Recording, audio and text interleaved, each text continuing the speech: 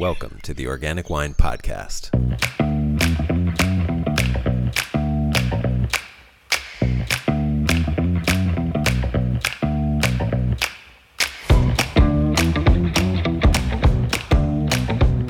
Hi, it's Adam. I wanted to give a contextual intro to the podcast today. It's a great interview with the owner of biodynamically certified J Dirt Vineyards and Winery, Brooke Williams. He gives some incredible insights into biodynamics as well as some great ideas about the economics of owning a vineyard and running one. But the reason I wanted to give this intro is because the time in which we're currently living is extraordinary. As I post today's episode, the entire western half of the United States has been under a constant smoke blanket for an entire month. Longer than that, if you count the fires that erupted across the nation in our cities in response to the blatant racial injustice that people of color have continued to face without notice until this May. And now my sister in upstate New York has just let me know that they're experiencing hazy air as the immense amount of smoke and ash from the western fires has made its way across the entire continent.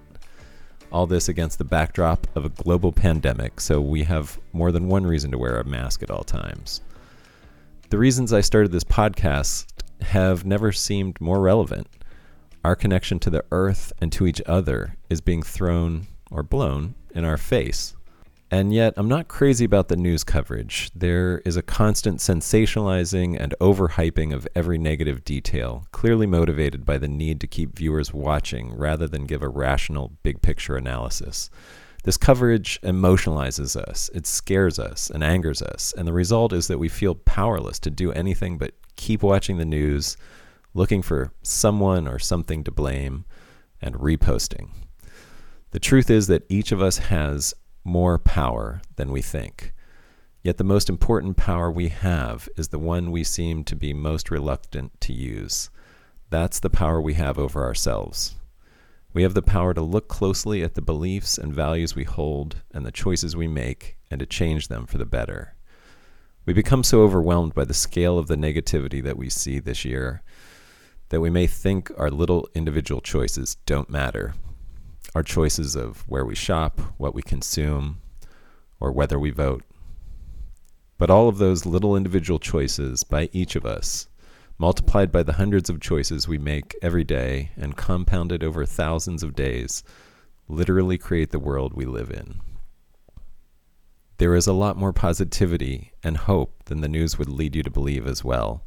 I encourage everyone to take the time to seek it out. Spend at least as much time researching inspiring, brilliant, solution-bringing projects and work being done by amazing people as you do watching the news.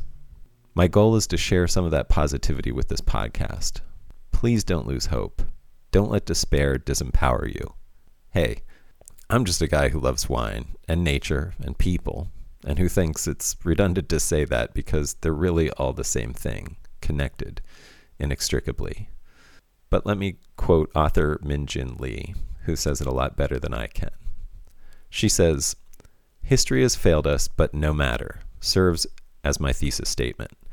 I believe history has failed almost everybody who is ordinary in the world. It is not that historians aren't doing their jobs, but rather that the memory of history has been reconstructed by the elite, because the overwhelming majority of ordinary people rarely leave sufficient primary documents. They do not have others recording their lives in real time. The phrase, "but no matter," is a statement of defiance. It doesn't matter that history has failed us because ordinary people have persisted anyway. This idea gives me an enormous amount of strength and hope as a writer because I am an ordinary person. Those of us who may be women of color, immigrants, or working class aren't often meant to be people who write novels about ideas, but no matter. As always, thanks for listening, and enjoy this episode with Brooke Williams of J Dirt Vineyards and Winery. First, let me just welcome you to the Organic Wine Podcast. Thanks for doing this, Brooke. Oh yeah, my pleasure. And tell me about what you do with wine. I don't do a lot with it. That's the beauty of organic and biodynamic winemaking is you don't have a lot of things that you don't have a large toolbox, as it were, to manipulate or change the wine. A lot of what that comes from organic and biodynamic winemaking is done in the vineyard. You have to have really good product picked at the right time because you can't make all those adjustments at the winery. It's basically too late, which then, as a primarily a grower or a wine grape grower that I am, it better reflects the site, which why we're here and trying to validate my existence as a grower, and the uniqueness that is my site. So tell me about, I guess, your winery and your sites. The wineries is my friends, well, actually friends, and one of my customers' wineries that we use. I have a small little space that within that winery. The sites I have three, or my family and I own three different winery or vineyards. Two of them are right next to each other here in outside of Lompoc, in close to the Santa Rita Hills. We're actually west of Santa Rita Hills. One is a traditional vineyard that was planted in 2000, mostly to Pinot Noir, but a little Chardonnay, and it's called Duverita. Recently, we bought the neighboring property and planted over there. We're along the Highway 246 corridor, very sandy soils, and we planted a vineyard that was modeled to be low inputs. So I went back and found a bunch of old viticulture books here in California from the late 1800s and early 1900s and read those, and it's like, oh, that makes a lot of sense. We implemented those techniques, which are some own-rooted vines, head pruned, wider spacing. We hope to at some point get to dry farming. We're not there Wow. yet because the vines are still pretty young. And that vineyard's called Christian Wise. And then we have another vineyard up in Edna Valley, which is up near San Luis Obispo. And it is about 40 acres, and it was planted as a biodynamic vineyard originally back in '06. We bought it it was Bob and Louisa Lindquist's vineyard, who own, or we're Coupe. And then, so we bought it in 2013, have been running it ever since. And that's mostly Syrah. It's called Slide Hill. And all of the vineyards now are biodynamic certified vineyard. Got it. And the name of your winery is J Dirt, right? Yeah, J Dirt is And that's sort of your alter ego, right? yeah, it developed as a nickname, my daughter's nickname for me when she was in high school. And as I was the chef, and well, not chef, but I was the cook at home and the chauffeur. And then when she went off to college, she goes, "Oh, Dad, you need a street name, something cooler than just James as the butler." So she got J Dirt. That's great. Well, thank you for introducing your vineyards and everything. Let me just take a step back, and I think you have a bit of an unusual entree into being a wine grower, and I'd love to have you explain what your background is and how you got into this whole thing. Yeah, my original education was as an accountant and a CPA, so I got my CPA license, and then got an accounting job. Actually, before I got into the wine business, I was the controller at Heavenly Valley Ski Resort back in the '80s, which was fun. Up Oh, in nice. Tahoe, met my wife there, and then we got into the wine business because I liked to drink wine, and I was an accountant, one of three accountants back in the late '80s at Gallo Winery in Modesto. Mm-hmm. Um, so did a lot of things for them, did their taxes, did mergers and acquisitions, did financial analysis. I went to MBA, or they sent me to MBA school. They moved me to marketing, spent 4 years doing marketing for them, a lot of it international marketing. And then I did some sparkling wine marketing for them domestically. Then went up into Napa, worked for Beringer Wine Estates at the time. Did the marketing for them on the Beringer brand. It was pretty exciting. Then had a short stint with South Corp at the time, this was before the merger with Rosemont and before the merger back Beringer. It was Penfolds and Lindemans basically as the VP of marketing for the Americas for South Corp. And then that was kind of a weird transition. They merged, management changed, and it's like, I'm out of here. And went on to Kendall Jackson, and I was the VP of marketing for Kendall Jackson for a couple of years. Then moved. Thought I wanted something different. Wanted to get off the corporate wine world, and I got moved down to the Central Coast and became the CEO at Zaca Mesa Wine, where I spent 9 years doing that, which was great because it was an estate-bound winery, and I love Syrah, so that kind of worked out well. And then had an investment opportunity, and one of the vineyards looked interesting, and decided to start my retirement with buying a vineyard, my retirement project. And one vineyard led to another vineyard, which then led to another vineyard. So, but I think with 3 vineyards, I think my retirement project is pretty full at this point. Yeah, you retired to more work and longer hours, right?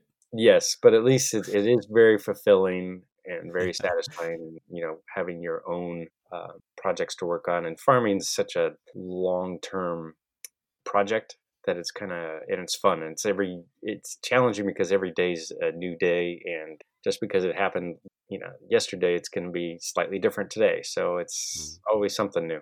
Yeah, that's what I like about it as well. And everything that you've talked about, I have a couple questions for you. You have an accounting background, and so you surely your eyes are open about the economic realities of the wine business, and yet you decided to go into it. What was how did you justify that to your accountant brain? The way I see it is the vineyards are almost like on the financial side are almost like a rental house where you can depreciate the vineyards and you have potentially a positive cash flow with very low taxable income. So we bought real estate, which I think is strategically placed in good places, and which just happened to have vineyards on top of them, which I love vineyards and I'm passionate about growing grapes, which then generates, hopefully a small positive cash flow and very little taxable income. So it makes a nice, and hopefully you have the real estate appreciates over time. Right. So it's that's my rationalization, my accounting hat in That's business. that's actually really useful, I think, and helpful information for anybody that's thinking about it. It's there is a smart way to do it, even if it's a dream or something that somebody has, like me, for example, of owning a vineyard. I think being able to think of it the way you just described is very helpful, because it is a tough business otherwise. The Absolutely. other question, the other question I had after you saying that was, you worked in a lot of essentially conventional large wineries, and yet you came to biodynamics. Why was that? Like, what turned you on to biodynamics? You mentioned those books that you read, but what specifically?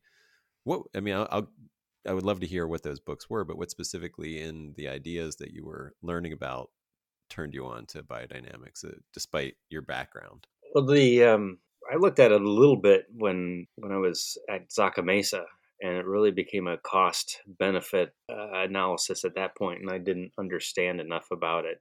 When we bought the Slide Hill Vineyard in Edna Valley, it was already certified biodynamic, and it's like, all right, let's see what this is about. And there's not a lot of certified biodynamic vineyards in the area, maybe a Right. handful. So I saw it as, okay, well, let's give it a shot.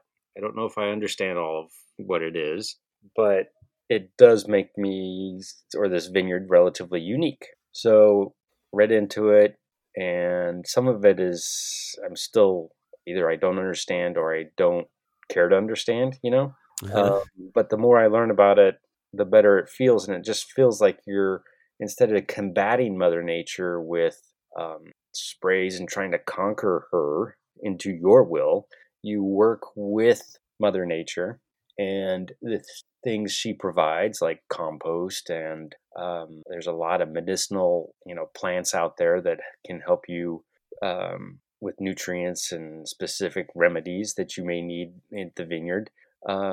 and you work with her instead of working against her.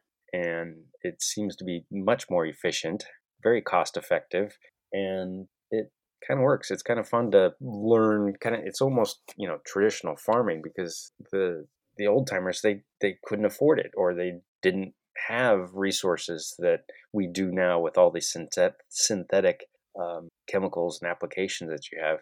And it's funny too, is probably the guys with the richest or the biggest trucks are the ones that are usually selling stuff to farmers, not the farmers themselves. I always found that interesting. Yeah, I've noticed that as well. Um, so what do you know about biodynamics now? I mean, what is it? What is it? And I guess we'll give you the opportunity to distinguish it from organic, for example. So yeah, to biodynamics is step one is being organic. So, and my best analogy or simplest way to start this is like for us as humans, eating well or organically would be basically the baseline of being organic in the vineyard as well. So you're feeding it correctly with no synthetic elements and that. Biodynamics takes it to the next level where us as humans would be like, well, not only are you eating right, but you're also going to the gym and working out and being healthy that way. So you're making things stronger in biodynamics. You're trying to make the plants stronger, make the soil stronger, which then increases your resiliency, which also reduces, your demand for water and other inputs. You've created a balanced ecosystem because nobody's out of place, and you don't have as many then outbreaks because there's always a prey and predator relationship. You haven't killed all the predators of a certain class of within the ecosystem, so it doesn't break down. It continues to roll, and then nothing raises its ugly head, disease wise or pest wise, that isn't come into balance again. So biodynamics then also, I was kind of, it has a lot of astronomy to it to some extent, or Going to get into that. yeah. I feel like it gets dismissed sometimes because of what would be claims of non-scientific elements to it. How do you Yeah, feel about those elements? I'm not there all the way, but I am definitely, the more I learn about it, is the moon is more important than we think. Well, you think about, plants and humans, we're about 60-70% water. And if the moon can move tides, which are Mhm. large bodies of water, why doesn't it have an impact on us and Right. plants? So I am learning to do certain things during certain moon phases, which Well, so far seem to be working. And it okay. actually puts you on a rhythm because the moon is every 28 days, and it gets you into a nice cycle of, every 2 weeks you irrigate, or every 2 weeks you spray. And it's kind of a natural cycle for us and in the vineyard to be working. So that's kind of fun. I haven't got to all the celestial, Saturn's in going, what is it? Mercury's in retrograde right now. And it's like, well, what's that mean? And I haven't got, all the different constellations and that kind of thing figured out, and how it does it impact us for vineyards as well. So, for 20-year-old plants, or, perennial plants, that's permanent plants that are here, the planting calendar, or these 4 days or this or that, are not as important as if you're planting lettuce, where you have a 90-day cycle lifespan of the lettuce. And Right. if you don't plant it on the right day, you're going to be fighting. You're going to be off by 5 days, which Right. could be a problem. But in a vineyard, it's not as big a deal, so it's not as important as other crops maybe. Is there any aspect of the vineyard work that you think is most affected, that most sensitive to those cycles? Like you want to, whether it's, I don't know, pruning or picking, harvest, is there any aspect of it that you think actually, if I'm going to err on the side of biodynamics, this is the moment that I would do it. Right now, we try to coordinate pruning. So that is during the descending moon. So after the full moon, as it goes into new, where supposedly there's more pull to of the moon to into the earth. So then, when we do prune the vines, we're not pruning a lot of the sap basically out of the vine because the sap is more into the roots at that point. Right. So then, so that's kind of the theory behind that. We have a vineyard that I prune with two other guys. It's 30 acres and it takes us 3 months. So that's not really possible to do only, during only prune during the descending moon. You still have to prune the vines when they're dormant. Right. And I don't trust other people to prune that vineyard at this point because they've proven they don't know exactly everything I want done or pruned correctly. So that's kind of our issue. You still have to be a good farmer in spite of the moon cycles. You still have to Right. get stuff done. Right. But we have been doing also irrigating during the half moons, and that seems to be working. I think harvest is also can be on the right. Should be on. There's a series of they have the leaf day, the root day. I'm not sure The how they fruit do day, the determine flower all that day. stuff, Yeah. but I try to harvest on the fruit days. Right. But sometimes the winery can't always accept it and logistically do that, or I can't. If everybody wants to prune on the same day or pick on the same day, I can't do that. I physically can't get that much fruit off the vine at the same day. So we try to move things around. Plus, if there's like a heat wave or something, that we try not to pick during the heat waves. Um, Right. so you still have to be a good farmer, and then Do ideally it works with the moon cycles, but sometimes you still have to do what you got to do. I'm getting pretty deep into the weeds here, but this question just occurred to me. I know a lot of picking happens in California at night. So when does a moon day begin and end? Like if you're, do you know what I mean? Like if you're picking at 2 a.m., are you on the previous day's moon day or the following day's moon day? Well, it doesn't work that way. Okay. It's like windows based on not only the moon but all the other planets as well. Is how Okay. they determine fruit days and root days and those kinds. Got I it. use a calendar. I can't figure it out myself, so I buy a biodynamic calendar, and that helps me when it comes to harvest. There's also Yeah, I know. times that they talk about if you're racking wine and stuff like that, you could also integrate. If you do a fruit day or if you rack on a fruit day, then you're kind of letting all your aromatics out supposedly. So you might want to consider racking on a root day where things are kind of Interesting. tight, more tight, so you're not letting those aromatics out supposedly. Whether that's scientifically true or not, I'm not sure, but is it worth trying? Absolutely. Yeah, that's interesting. I have absolutely heard stories of people who did just, sort of layperson tests of tasting wines on the various days and over, a series of months or whatever and did come back and say they enjoyed the wine better on fruit days like it was they're like they were sort of stumped because they went in skeptically and kind of in an effort to disprove it, but they were like, I don't know if it's coincidence, but we did prefer the wines on fruit days. So there's more and more stories like that, the more I feel like the wider biodynamics gets out into the world.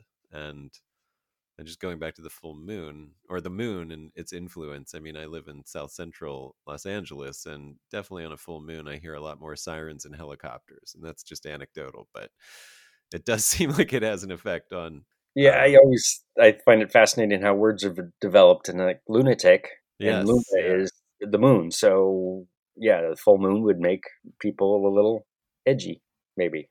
And have you ever done any other kind of viticulture? I mean, it sounds like you bought a biodynamic vineyard from the get go. So obviously you oversaw. You know, At Zaca Mesa, we grew anywhere from 150 to 180 acres, right. more sustainably conventional. We were using Roundup, but otherwise mostly organic fungicides and things like that. So softer fungicides as best we could. Did But it wasn't you? organic by any. We never certified anything. I mean, do you have any evidence or even anecdotal thoughts about the comparison having gone from Zaca Mesa to your own biodynamic vineyards and differences, in terms of improvements, I guess, is what I would be interested in, but also anything else too, if things got worse in any way. I guess anecdotally, the best description I've heard about that is from Steve Beckman, who's Yeah. in our area, and he grows biodynamically, and has for several years or multiple years. And it's like taste wise and health wise, it's biodynamics is just different. It just tastes different. It's not better or worse. It's just different. And I think I like wines. I like drinking wines that have character or have a soul to them. And I think a lot of the conventional farmed wines have some of their soul ripped out and Hmm. don't show that character. And soul could always be, it just you can tell and you cannot tell it. So it's hard to describe, but it just has an energy or a soul to them, and that's the wines I like to drink. Are you certified? Is the winery certified, or Yes, just the vineyards? The winery is also certified biodynamic. correct. So how does that affect winemaking? I mean, I think we can get a sense of viticulture and what the viticultural practices, but what about in the winery? What do you have to do or not do? The main constraints is you're not allowed to adjust sugar levels or acid levels in the winery. Okay, So once you pick, so you got to pick on the right days so that right.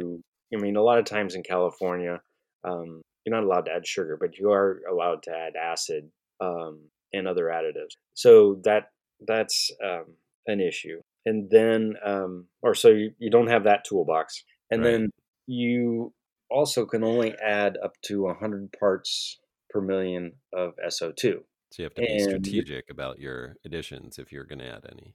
exactly. And you're not allowed to add any commercial yeasts. You're not Got it. So it's allowed all to. all native indigenous fermentation. Exactly. Okay. Let's see what else is the. And You I can think do a little cross flow filter. okay, Fining has to be done with organic eggs, but no other elements. you can't use They they say you can still use bentonite, but I'm not a big fan of that. Exactly. But basically, the concept is to reflect the site. Oh, and no new oak, no oh, oak, no new new oak barrels. oh that Yeah. So we use a lot. I mean, 7 to 10 year old barrels.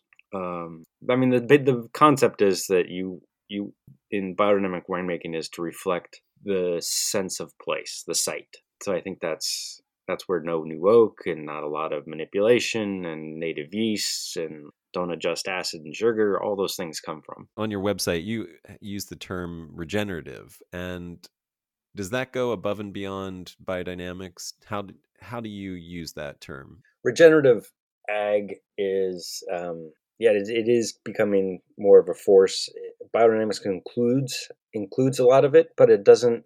I've gone to a couple regenerative classes and ag classes, and it's like, oh, okay, a lot more focus on soil health than a lot of the biodynamic guidelines provide. So I kind of go the next level on soil health, biodiversity, those kinds of fun things. So it's Uh-huh. been been interesting. I mean, they talk, biodiversity. One of the things is most of the people, even in biodynamics, it's like, well, what's your cover crop blend? And it's like these two things, and it's like, no, I want like 6 to 8 different species in my cover crop because that provides you diversity and multiple diverse fuel or food sources for your biology in your soil. And I know some people traditionally, like it when we were at Zaca Mesa, I'd plant grass in, a triticale or some grass species in one row and then alternate with a langum row, which would be bell beans and peas or something like that.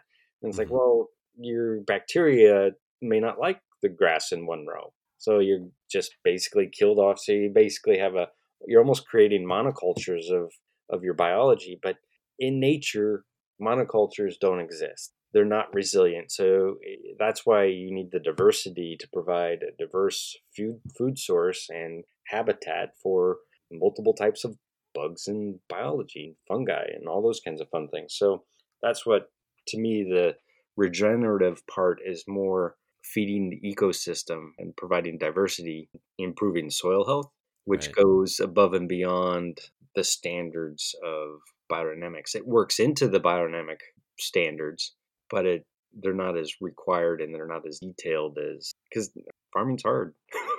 Yeah. Well, and that was going to be my question. There are things that are required to be biodynamic certified, and then it sounds like you're also doing some things above and beyond what's required, like cover cropping. I take is not required. It's Um, encouraged. Yeah. and what about no till, or are you tilling or Exactly, and we've reduced our tillage a ton. And granted, yeah, we have some weeds, and weeds are fine. Weeds are your friend. So we're reducing tillage is a big part of it. And so we don't disc. I'm basically selling my discs. We do have wow, some chisels and things like that that are just open the dirt. They don't turn the dirt or anything like that. hmm, They're more for killing gophers than anything. right, And then, we don't do any under vine tillage. I've been buying weed whackers instead and just using that to trim the weeds underneath the vines. right, Looking at more permanent or perennial cover crops that you can that will choke out a lot of the weeds. So we're transitioning from that or transitioning to more perennials that come up every year and will choke out the hmm. weeds. But in the meantime, we have weeds. Well, speaking of gophers, when I visited, you pointed out your raptor nesting boxes. I think is that your only method of controlling the gophers from a biodynamic standpoint, like a holistic approach like that? That and we do. Oh, I mean, I have basically almost a full time guy here doing gopher trapping. Okay, got Um, it. we also have. I know I don't fill in any of the holes underneath the deer fence where the coyotes come in, the bobcats come in, and Oh, there you go. Yeah. that kind of thing. We encourage. We got garter I, snakes. We got gopher snakes running all over the place. So we and that's kind of. But with predators, you also have, or with prey, you have predators. So that's the best we can do right. at this point. We do, yeah, owl boxes. You encourage that, and I think by not tilling as much, the snakes are here. You also provide, I mean, the downside is you provide more habitat and cover for gophers and voles and things like that. So you Right. gotta, that's probably the biggest downside. But they're also good soil conditioners. So if you think about, gophers actually turn the soil in the top, foot and a half of the soil. They aerate it. So they're not all bad as long as they don't eat your roots or the roots you Right. want. And that's some of the reasons that we have some of these big old mustard plants here, and they got a nice taproot that's nice and juicy that the gophers can chew on instead of hopefully they get distracted from the vines. They have other things to eat now besides the vine roots. So I hopefully love that's that. working too. But I'll tell you in a couple of years. um, I love that sort of balance that the idea is what I'm hearing is striving for a natural balance of things to take care of themselves ultimately, less input from you and a more natural, like you said, working with Mother Nature. um, I Exactly. have you, do you think that works in any vineyard situation? And maybe I'd follow that question up with, what kind of person do you need to be to make to be successful in biodynamic viticulture? You need to be patient, and you have to get over the hump that it looks pretty. We have this concept of some of the super manicured vineyards where everything's in tucked up nicely and everything's hedged and that kind of thing. You have to accept the mess a little bit, Right. and most of my buyers get it, and Yeah. they don't have to have a vineyard is not an English garden where everything is perfectly laid out. Nature doesn't work that way. And for nature to work, it has to be a little wild. So I think that's the biggest hurdle. a lot of people have. It's like, oh, it's pretty. And I know I look back and I'm tucking shoots or whatever, and it's like, wow, look, it looks so pretty right now. Or, when all the weeds are gone and it's like, oh, it looks pretty. And it's like, yeah, but the weeds will be back Right. real soon. Right. Enjoy it while it lasts. Exactly. Yeah. Now, the Duvarita vineyard has a unique, the vines are trained in a unique way. Can you talk a little bit about that and why they are like that? There's probably multiple reasons. Just to start with, our spacing is 7-foot rows and then 3 feet between vines within the rows. So they're relatively tight spacing that gets you almost 2,100 vines an acre. We're in a cool site that's relatively windy, and the soil is very sandy. Sand has a lot of air in it. It drains very well, which is why vines like it. Right. Air provides fuel for a lot of the biology to lots of fun things down below. So we continue to feed the fun things down below. The vines are pruned in what they call a double guillot fashion. And guillot is a French name or a French surname for the guy that started this technique, which is basically it's a trunk with two short canes coming off each side. And the canes are just 1-year-old wood. And then what the theory is, you have less cuts onto the trunk or to the head of the vine, less places, less wounds, less infection or points of infection for bacteria and diseases to get into your vine. They're also relatively low to the ground. Very low. I mean, Yeah, like, exactly. We're about 18 inches. The top of the head of the vines are about 18 inches off the ground. yeah. Part of that is to get out of the wind as best we can, and then also to get a lot of the radiant heat off the floor of the vineyard. So you Because get, it is cool. I mean, it's remarkable to think that you're west of the Santa Rita Hills, which I think most people know of as, the westernmost AVA, closest, heading out to the ocean. But then you're beyond that. So and I yeah. remember as we were standing there in full sun, I was getting chilly just from the breeze. So, just a constant, chilly breeze coming straight off the ocean. Yeah, and the Pacific Ocean is really cold right there too. At that Yeah. point, before it turns into like Santa Barbara, where you have the South Coast, so we get a cold ocean. The breeze, we have east-west valleys, so the ocean is unobstructed, or the ocean breeze is unobstructed on the way here. Right. And we're about 10 miles from the ocean, and yeah, the sun is warm, but the breeze is cool. We've had a handful of days over 80 degrees so far this year, and mid-July. So Right. I had maybe 2 days that hit 90 degrees so far. How are your grapes doing there in that vineyard? What stage are they in? We are getting to what they call cluster closure. So Oh, they're swelling up, and I've seen one bunch that have started to change color on the Pinot Noir. oh Uh, wow. so we're probably verations a week to two away. Typically here we get Pinot starts to change color mid to late July. I Syrah, have we have a little Syrah at the top of the hill, which will start going through verasion in mid to late August. just So just a fun little thing. We have a little front yard vineyard. We have Syrah vines that are completely through veraison already here.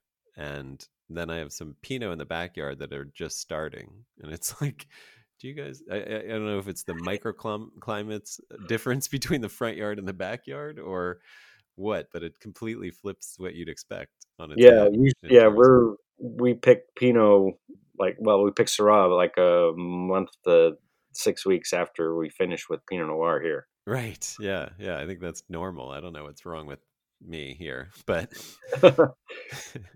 Southern California, I don't know. Yeah, it could be Los exposure. Angeles. Yeah, could be too. I mean, it's interesting, but um, the other thing, one other thing I wanted to bring up. Are we doing okay for time? I just want to check in with you. Do you need Yeah, to? Okay, great. Just a couple more questions. Um, One of the things that I noticed on your website was you mentioned sustainability, and I know that that word is used in a lot of ways that makes it meaningless, but there is also a sustainable certification. There are things that make it a lot more meaningful in terms of business practices. And I just wanted to give you the opportunity to talk about how you guys are operating sustainably. And I'd love you to talk about what that means for the vineyard worker treatment and their, any benefits that they receive or any, just the way that it impacts the people who actually work with the grapes. Yeah, sustainable. First off, we're not certified sustainable. Okay. I haven't gone there yet. I got the biodynamic certification. Seems to be daunting enough. Would you um, recommend it to anybody? I mean, would you recommend biodynamic? oh, absolutely, absolutely. Great. I think once you get the theory, I think it's kind of interesting to do. When comes back to sustainability, I read a great quote is, well, if our current system's broken, why do we want to sustain it? That is So great. that gets me to the more regenerative side of things at least when it comes to agriculture. Part of the sustainability certification requires a look at how you do business as well as what you do. So Right. that's where the employees, you talked about employees and their benefits, those kinds of fun things. I have two employees, and then our labor force is complemented by contract labor force as well to do Right. a lot of the heavy lifting and that kind of. But my two guys, I'm working on actually providing them health benefits. Actually, starting this year, working on that.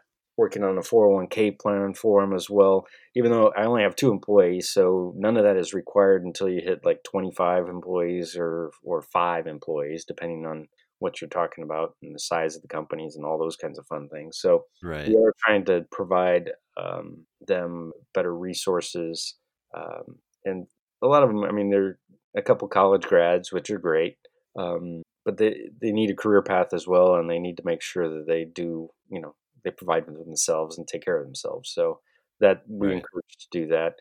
Encourage education as well. One of my guys has gotten his PCA license, so that's great.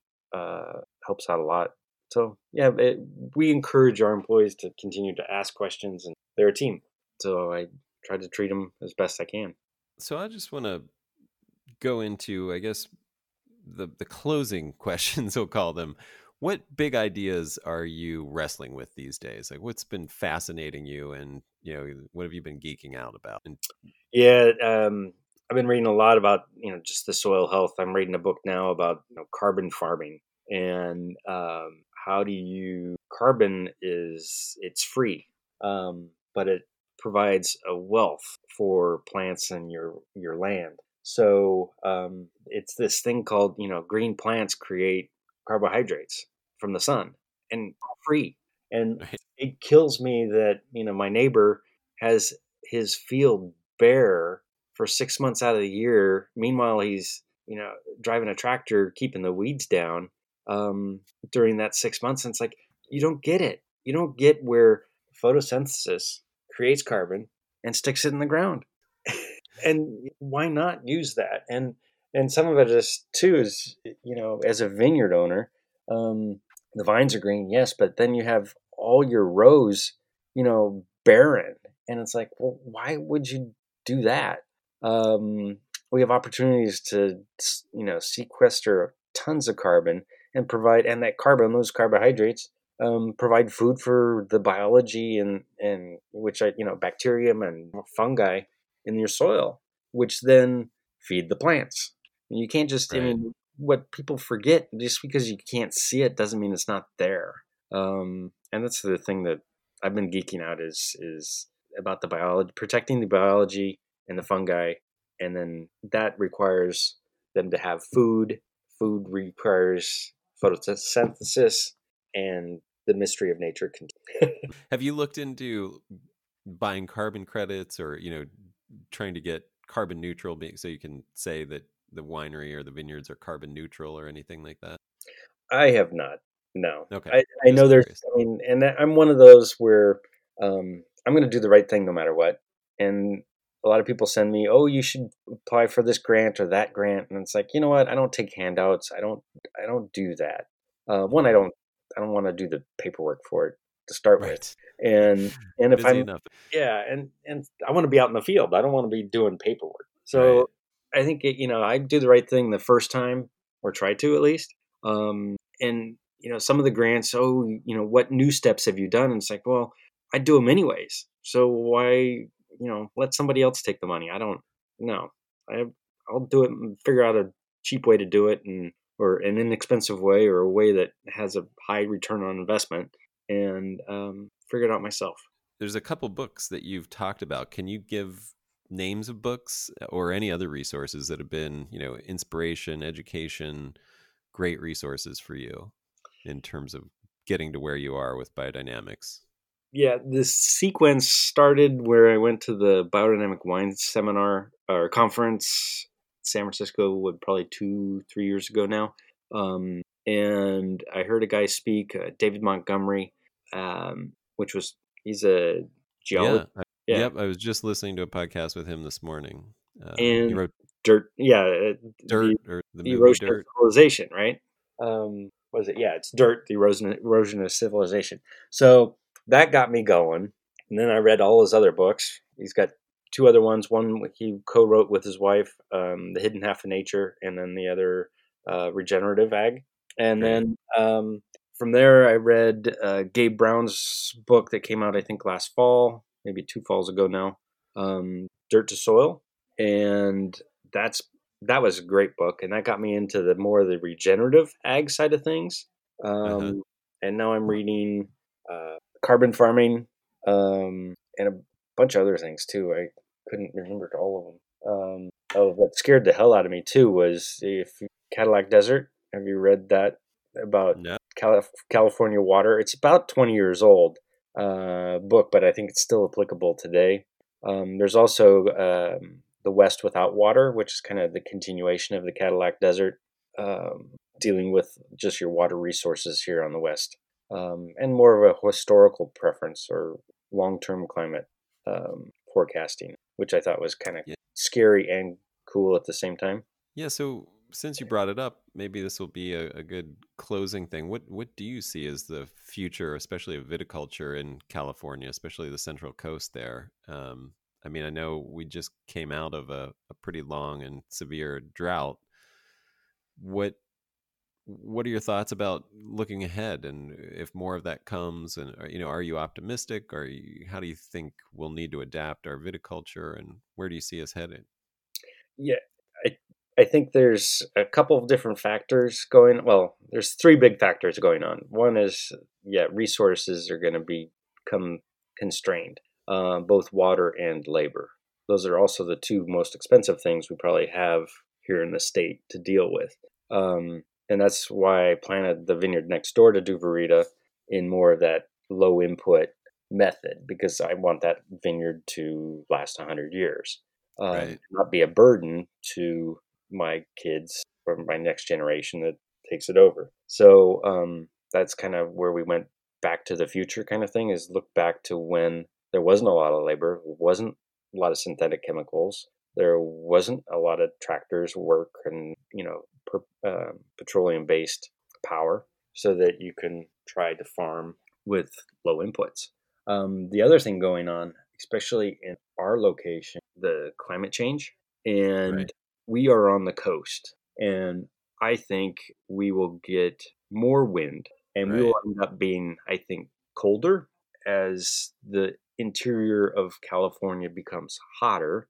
More wind, so hot air rises, uh, Pulls the air. pulls the air in from the coast. So we're going to get windier. So I planted varieties that are more wind tolerant and drought tolerant, because of that in certain Right. locations. Even though most people would say, "Oh, you'll never ripen that up in your climate," but it's like, well, you know, I planted right next to Santa Rita Hills, which is supposedly Pinot Noir country. I planted some Pinot and I put Syrah right next to it. The Syrah is doing well. Grenache is doing well there too, but the Pinot is getting beat to crap because of the wind. And it's Yeah. like, well, that doesn't make sense. Why would you plant more Pinot here? Right. So it doesn't do well. So I'm planting their own varieties, and so that's kind of the factors I'm seeing. And even here with a 20-year-old vineyard here at Duvarita with a lot of Pinot on it, you've got to we've got windbreaks up that have been planted 20 years ago, so they're protecting the Pinot. There's a lot of extra things you have to do to plant Pinot Noir and for it to survive. I imagine, like east-facing slopes where it's protected from the west by the brunt of the wind might be a good thing as well. Exactly. Okay, great. Well, Brooke, thanks so much for doing this. How can people get in touch with you or find out more about J Dirt and what's going on with what you're doing? Conveniently, we have a website that you mentioned a couple times, jdirtwines.com, and it has all the vineyards there, and they can, we do give vineyard tours, get people out in fresh air at a social distancing, of course, and with masks and all those kinds of fun things. So I took one of those tours. I can highly recommend it. So that's all fun. And then keep reading books, and there's lots of regenerative ag books out there, and I think one of the big pieces of advice is just because somebody does it doesn't mean it's right. Or somebody tells you, it's a conventional thinking, right? Oh, we did it last year, do it again. It's like, no, don't do it again. Question everything. Exactly. That's great. Well, thank you again. It's been great talking to you. I really appreciate it. Appreciate your time, and look forward to seeing what your wines coming up will be like. Can't wait to taste more. Well, thank you. Appreciate